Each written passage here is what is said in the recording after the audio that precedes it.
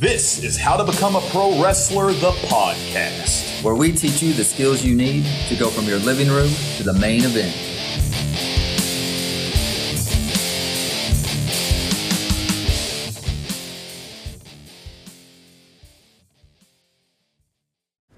What's up, guys? Welcome back to How to Become a Pro Wrestler, the podcast. My name's John, and I'm in the studio with Aaron today, man. How's it going? Hey, John, I'm doing great today, man. I am feeling just amazing today. So awesome. I got some good energy to bring to the podcast. I love it. I think we got a really good topic for him today. So today we're going to talk about botch recovery, how to mentally survive the most feared thing in pro wrestling. So I'm kind of being tongue-in-cheek there. Like, there are we're going to talk about them here in a second. But like, there are things that you should fear more than a botch, but it's kind of the thing that's always in the front of everyone's mind because it's going to happen to every wrestler. Like, fingers crossed, every wrestler does not get like a crazy injury, but I bet every wrestler goes through a botch, which is where you know, a botch, which we've described in previous episodes, but a botch is essentially where something goes wrong in the match, and it might be anything from a mistimed kick to a headlock gone awry to just you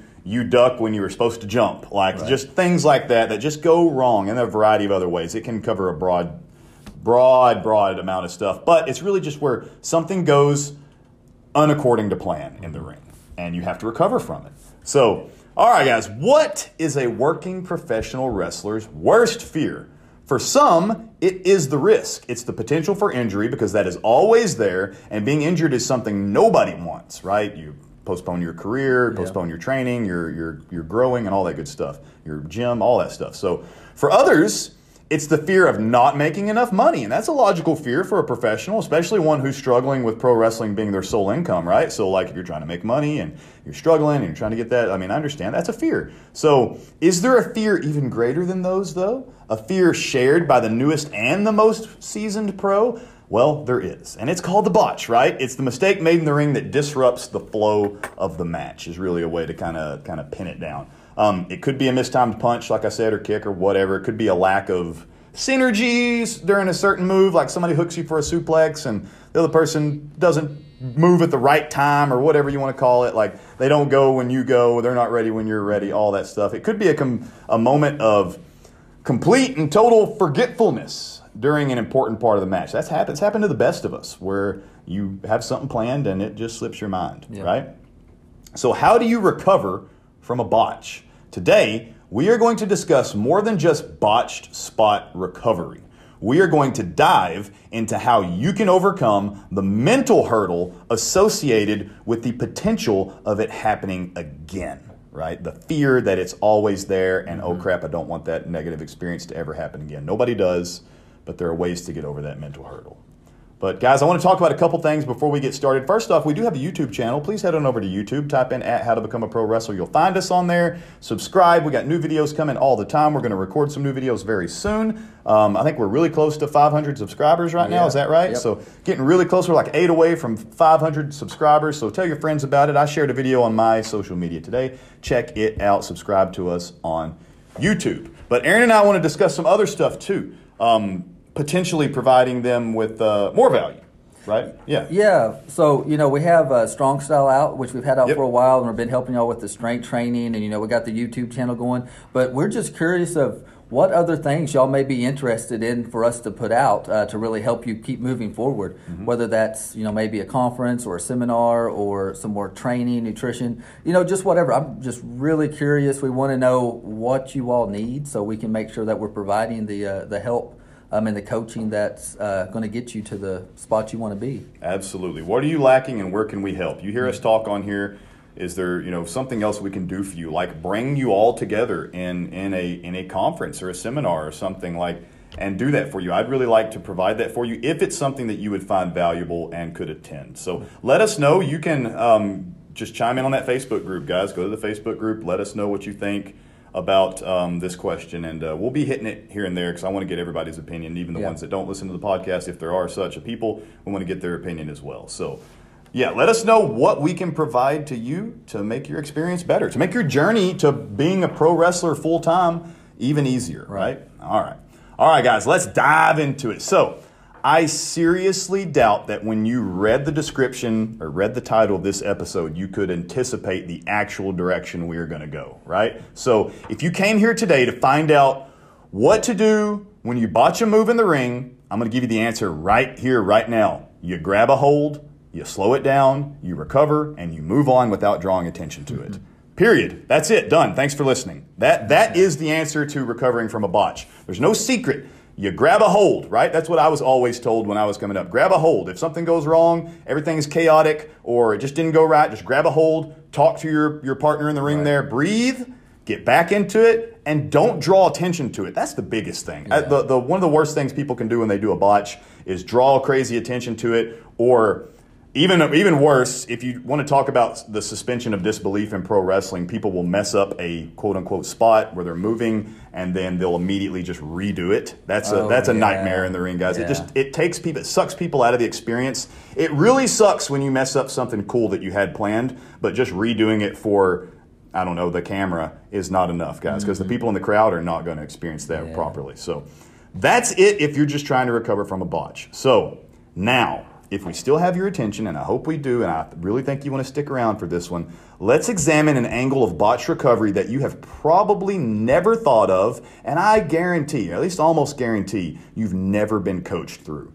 So respond to these mistakes that you make in the ring through design, not by default. And I'm going to get into exactly what that means next, but that's what I want you to take away from this. I am trying to teach you how to respond to your botches by design, not by default, meaning you have a plan in place on how to mentally overcome the hurdle of messing up in the ring. Right. All right. So I've been studying the work of a guy named Justin Sua. He is the mental performance coach of the Tampa Bay Rays, the Cleveland Browns, the Boston Red Sox, and I believe more, right? I think his resume goes even further than that. But he's the author of a great book called Mentally Tough, Developing a Winning Mindset. You can find it on Amazon. You can find it on Spotify if you want to listen to it, all that good stuff. So check it out, but that's where a lot of the information in this pod comes from. And most importantly, I suggest you just go follow him on social media. I'm pretty sure it's just Justin Sua, which is S-U-A, at Justin Sua, I think. So just check. He just shares some pretty cool stuff every day you can get some benefits out of. But today, I'm going to talk about some of the stuff I read in his books.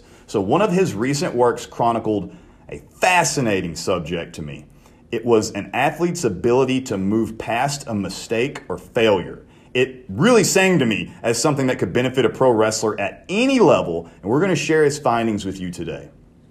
So I do want you guys to know that. Think about this, because this is another thing I don't think any of these people have ever been told. I never really envisioned this podcast going, like when we first started this podcast, I had this very strict pro wrestling list of things and topics we had to cover. Mm-hmm. Now that we're getting into this stuff, I really am having a great time. Because I don't know, the mental aspect, being a mental performance coach for pro wrestling, it's never really occurred to me that it needed to be a thing. Yeah. But when I read this guy's stuff, I was like, I wish I had somebody to tell me all these things. Right. Why didn't somebody tell me? I wish my trainer could have coached me through a botch in a better way than grab a hold, son. Yeah. He could have got me over the fear of it happening again. And so anyway, that's what I'm really excited about this info for you guys. So here's the thing, right? A pro wrestler's ability to quickly flush a mistake is an absolute competitive advantage. Mm-hmm. You talk about pro wrestling, right? Because I'm going to talk about a lot of MLB and NBA players here in a second, right? Not by name, but I'm going to talk about the sports and stuff. And I'm when you say competitive, you think it means different things because pro wrestling is pro wrestling is theater, right? We know the winners and losers and all that stuff, but it's still a competition in that. Why is somebody going to hire you over this guy? Yeah. It is a competition. And this is going to give you an absolute competitive advantage in a lot of ways because you will make mistakes in the ring. Period. You're going to make mistakes. And your ability to move past them in an instant will make you more valuable to your opponent, to your promoter, to your booker, to the fans, and most importantly, to yourself. You're going to feel more power, you're going to feel self-confidence so you can compete even better. So we're going to look at some specific ways that professional athletes get mistakes out of their heads. Yeah. And Aaron, if you can add anything to any of this, please do, because like I just, as I was writing this episode or reading about all this stuff, I started thinking about the stuff that I was doing naturally. I wish I could have had a coach to bring it out of me, though. Right. Like, that's what I really want. When I realized, oh, crap, I've been doing this for years, but not good. I've just been doing it, but not very good. So, like, you might think of that, too. You might figure out some ways in your life where you've done it as well, so please chime in. But I'm just going to run through a few examples of what I mean by overcoming the mistakes and getting them out of their heads, like, in an instant. Like, real triggers, really. Like, triggers to get you out of it. So, one of the ones I really liked was he wrote about a linebacker in the NFL.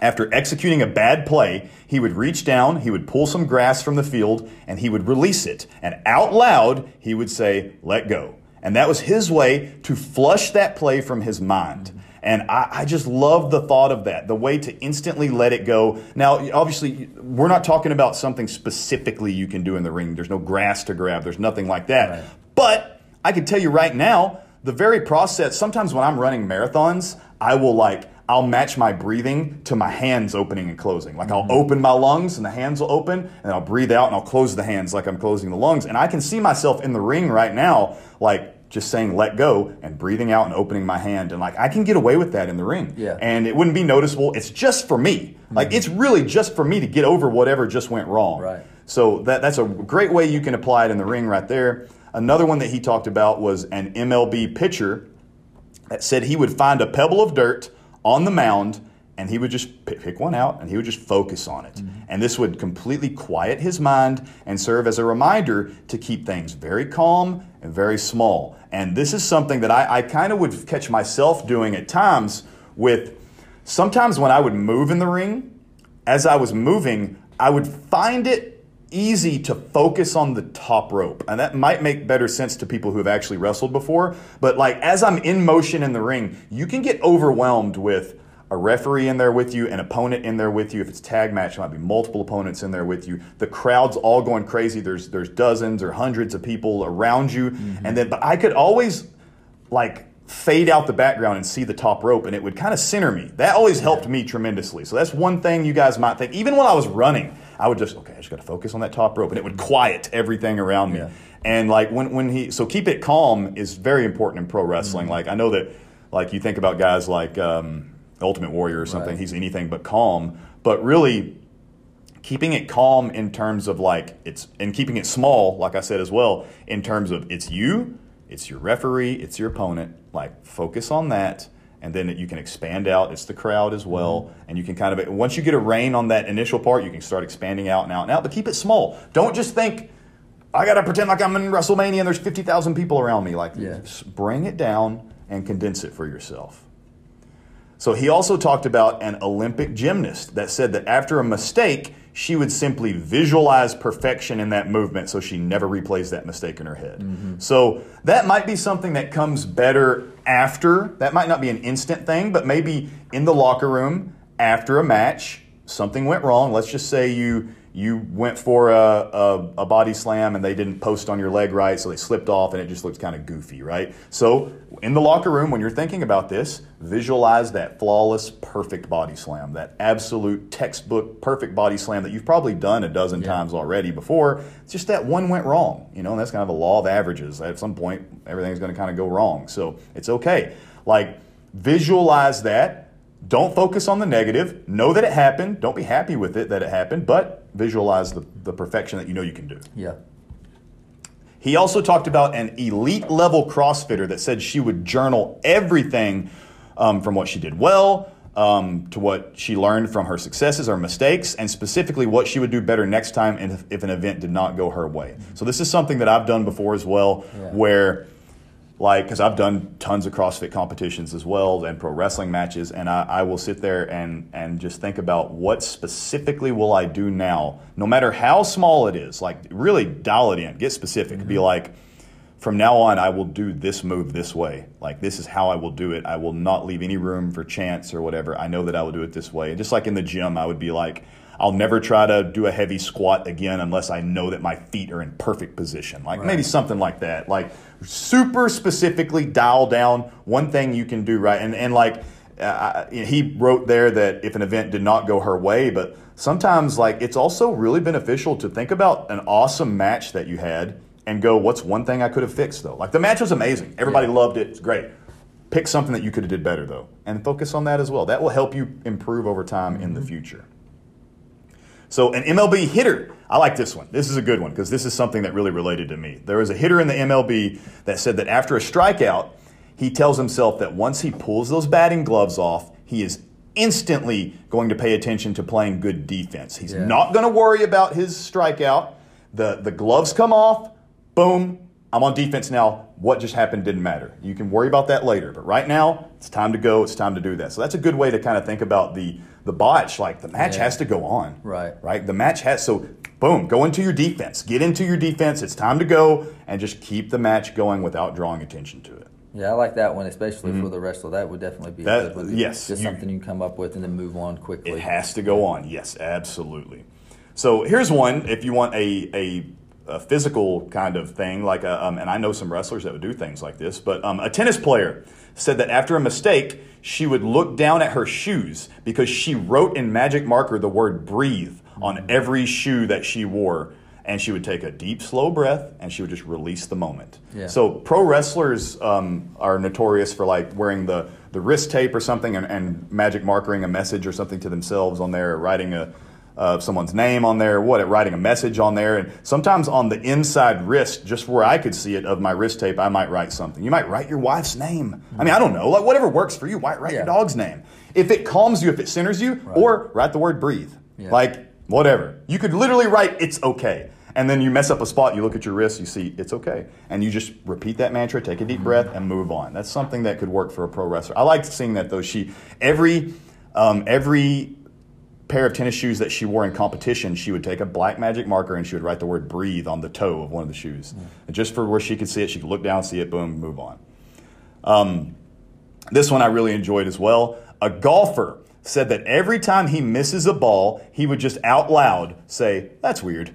So that every bad shot would feel foreign to him. That was his thing. He'd hit a bad shot, and it might be 10 times in a day. Like, oh, that's weird. Over and over and over again. Just a mantra. Just to try to program his brain that it's foreign to do something wrong. And it's weird. So don't do anything wrong. It's weird. Don't do it. Like, that's just a great way to kind of repeat that mantra to yourself. And then a basketball player said he always used big body language after a missed shot so he wouldn't hang his head. And that's another thing that pro wrestlers can do. In that, let's say you miss a spot or something, and so here's it just kind of came to me, but it's a good one. Is in this situation, one time I performed the Pro Wrestling Irish Whip. I sent a guy into the turnbuckle. It hit, the turnbuckle popped loose, and the entire top rope just fell, collapsed. And in that moment, you make a split-second decision. What are you going to do in that moment? Are you going to go, oh no, and hang your head and be like, who's going to fix this? What are we going to do? What are we going to do? And in that moment, the only thing, this is on YouTube as well. I should share this link because this is on YouTube. The only thing I could think of to do was just instantly strike a pose and pick someone in the front row to yell at. Just instantly take the attention to something else. Yeah. And make it look bigger than it was in that, yes, it fell because I'm that strong. Of course that's why it fell. As opposed to, oh crap, we can't do the rest of the match now because the ring is broken. What are you going to do? So, and I believe, this was years ago, I feel like me and that guy ended up rolling out of the ring, fighting in front of the crowd while people fixed the ring, and then we got back inside. I think that's what happened. But anyway, he would always do big body. This basketball player would do big body language. That way, he would trick himself to not just put his chin in his chest and be like, "Crap, why'd I miss that shot?" Forget it. Just big body language. Give yourself a scream and go. There you go. So I can relate to that one as well. Man, John, the mental aspect is something, and you mentioned in the beginning, but that stuff is harder to overcome sometimes, and you don't train. Guys usually don't train mentally to get over this stuff. Yeah, this is great information here. I hope everyone gets on there and picks up that book or gets on social media too. Follow them on social, for sure. But like I said, that mental aspect of that is really difficult to overcome. It's crucial. Yeah, it really is that you try to overcome it. But I want to talk now a little bit about my own, right? So I started wrestling in 2007. I retired in 2021, and I've been doing some of these things for years and never really realized what I was doing. Like I said earlier, I really wish I had a coach to bring it out of me. Yeah. I used to always talk, so I gave a best man speech at a wedding recently, and I talked about this. I talked about what I call linking, all right? And I do this in two ways, and one of them was more for the gym, but I use both of them in both places. But so I still do this to the day in the gym, by the way. Like in the gym, I still do some of these linking moments. But I would snap my fingers or I would clap my hands, all right? And after a truly remarkable experience, like a good one, be that in a locker room, in the ring, in the restaurant after the show, in the car on the way home, if I had a remarkable experience in a match, a promo, conversation, I would snap my fingers. And most of the times I would do it so like minusculely that no one would really even notice. I wouldn't like just snap my fingers in someone's face. I just at my side, just quick like snap my finger, and no one would really pay any attention to that. I still do that in the gym to this day. The physical act of snapping my fingers helped my brain link these awesome experiences to the snapping. And then if I ever had a mistake in the ring, if I ever botched something, I could snap my fingers. I could be face down in shame in the ring, laying on the mat, and snap my fingers. No one would really even notice, but that physical snap would trigger my brain to think of a time where I didn't botch, where I had a great conversation, and I'd think of all the remarkable things that I had actually done. Now, there's a good question to be asked here. Why did snapping my fingers after a botch in the ring not just link the botch to my brain, right? I don't really have a great answer for that. It just didn't. Yeah. And to this day, if you catch me snapping my fingers, it's usually just me triggering an awesome moment in my life, be that from wrestling or hiking or being around friends. I've had great conversation with friends and kind of snap my fingers about it and stuff as, like somebody makes a point, you're like, yeah, you snap your finger. Like, no one really pays any attention to that. It's just like a body language thing. But for me, it's linking these experiences together. In the gym, most recently, this is more of a ritual than anything else, and it really puts me in a great mindset. If I'm going to do something like a big PR lift or a hard lift or a deadlift or something like that, I will go to the chalk bowl, chalk my hands up, I'll give a big clap, and then I'll walk through the cloud of chalk. Yeah. That has always been, and be respectful of your gym. I don't do that to where it gets everywhere. You just need a little bit on your hands. You just need a little bitty bit on your hands to make a cloud, I promise you. This is my favorite way to prepare for a hard set of like deadlifts or something, or like even a brutal cardio like CrossFit workout. You're getting ready to like go ham on something. Yeah. It triggered the best part of my mind to kick on. So that's just something that I do personally that I never truly realized what I was doing. It's never been coached to me. Yeah. It was just something that I found myself doing. And I don't know, I was really fascinated by it when I thought about it. Yeah, no, that's good stuff. I think we all, if you're an athlete, you kind of put those things together where maybe you don't realize that it's a routine, but it's something that really gets you in the mental rituals. aspect of it. I had a few things while you were talking. Most of this is kind of gym related, but I think it does work well to this because I do have one where I'll say something to myself. Yeah. And I say it out loud. I don't say it like yelling it or screaming it. Usually I just say it, just kind of under my breath. Yeah. But usually it's during like a heavy like conditioning workout or something, and I'm just, you get to the point where you feel like you want to stop. Yes. It's like it's time to stop. Yeah. My body's telling me all this. Brutal. And I'll get to that point, and it takes me a while. I'll start feeling it, but then it just kind of clicks, and I'll say, I'm not tired. And I just say it just like that. It's like, I'm not tired. And just go. And I don't know why, but it works. Right. I've done that for years. It's just I get to that point, I'm like, I'm not tired. I like and that. I go, I have this issue too. I've had a few heat strokes, so I kind of contributed to this, but where I'm going to black out. Like I start feeling dizzy and stuff like that, and I have to take a little bit of a break. Yeah. And a lot of times, if you feel that way, you just stop. And sometimes I have to stop because I can't get over it. Right. But a lot of times, it's weird. If I'll go ahead and push, it'll go away. Really? And I don't know why. It's just like the blood starts flowing and get some more adrenaline running. Right. I can go. But I'll use that there too whenever I start feeling like that. Yeah. And I was like, but it's a little bit different. It's usually like I got this or I'm strong. Sometimes it's different words, but it helps me just push it through there. But it's just basically a positive affirmation at that point of being exhausted or feeling like I can't do it. Oh, I like that. And I think there is actually some science to even what you're saying about like you feel like you might be on the verge of blacking out or something, but you kind of take another step and then all of a sudden it starts to get a little better. Yeah. Like I think I think that's like your brain being like, oh, oh, he's serious. Like he's like, so he's either he's like he's not going to stop. So let's help him out. Like there's some thought process to that, I think. And then also the brain can also be like, oh, we're done, and shut off, and that's when you black out. I know that's true too. I've had those.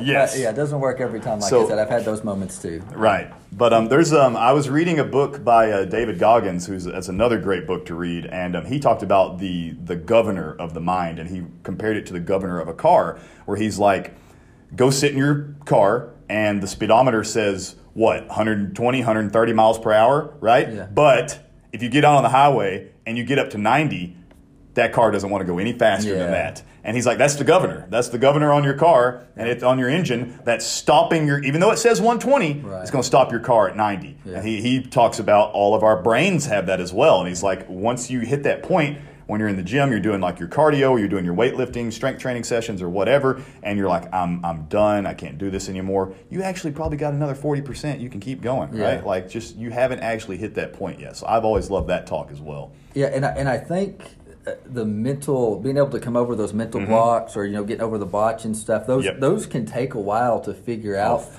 what's going to help you to get over that. Right. And then I know for me it's just like clicking on a light switch. It's just all of a sudden that started working for me. Yes. Saying I'm not tired and just keep moving forward. Yes. But I think it's definitely something we don't train enough. Not at all.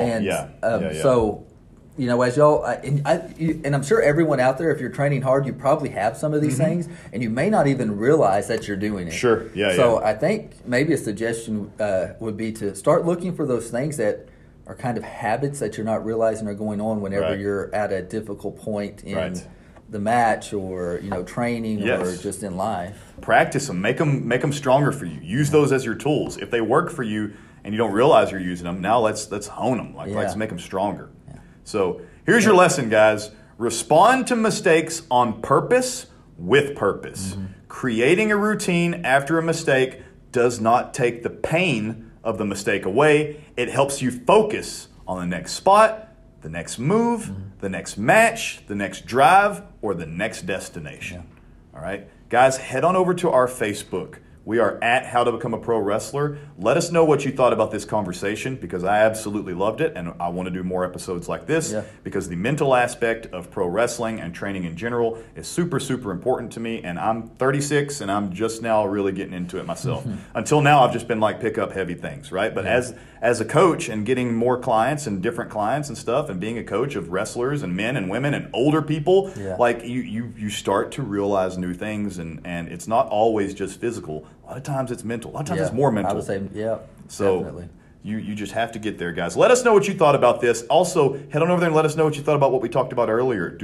Is there anything we can offer you guys that you're wanting? Would you like something like a seminar, like anything like that? Just let us know. I'd be really interested to do that for you. More strength training, anything like that. Nutrition advice, like Aaron mentioned. What can we do for you? We would love to hear your opinions on all that. So, guys, thank you so much for listening to How to Become a Pro Wrestler, the podcast, where we teach you the skills that you need to go from your living room to the main event. And don't wait for your opportunity, guys. Take it.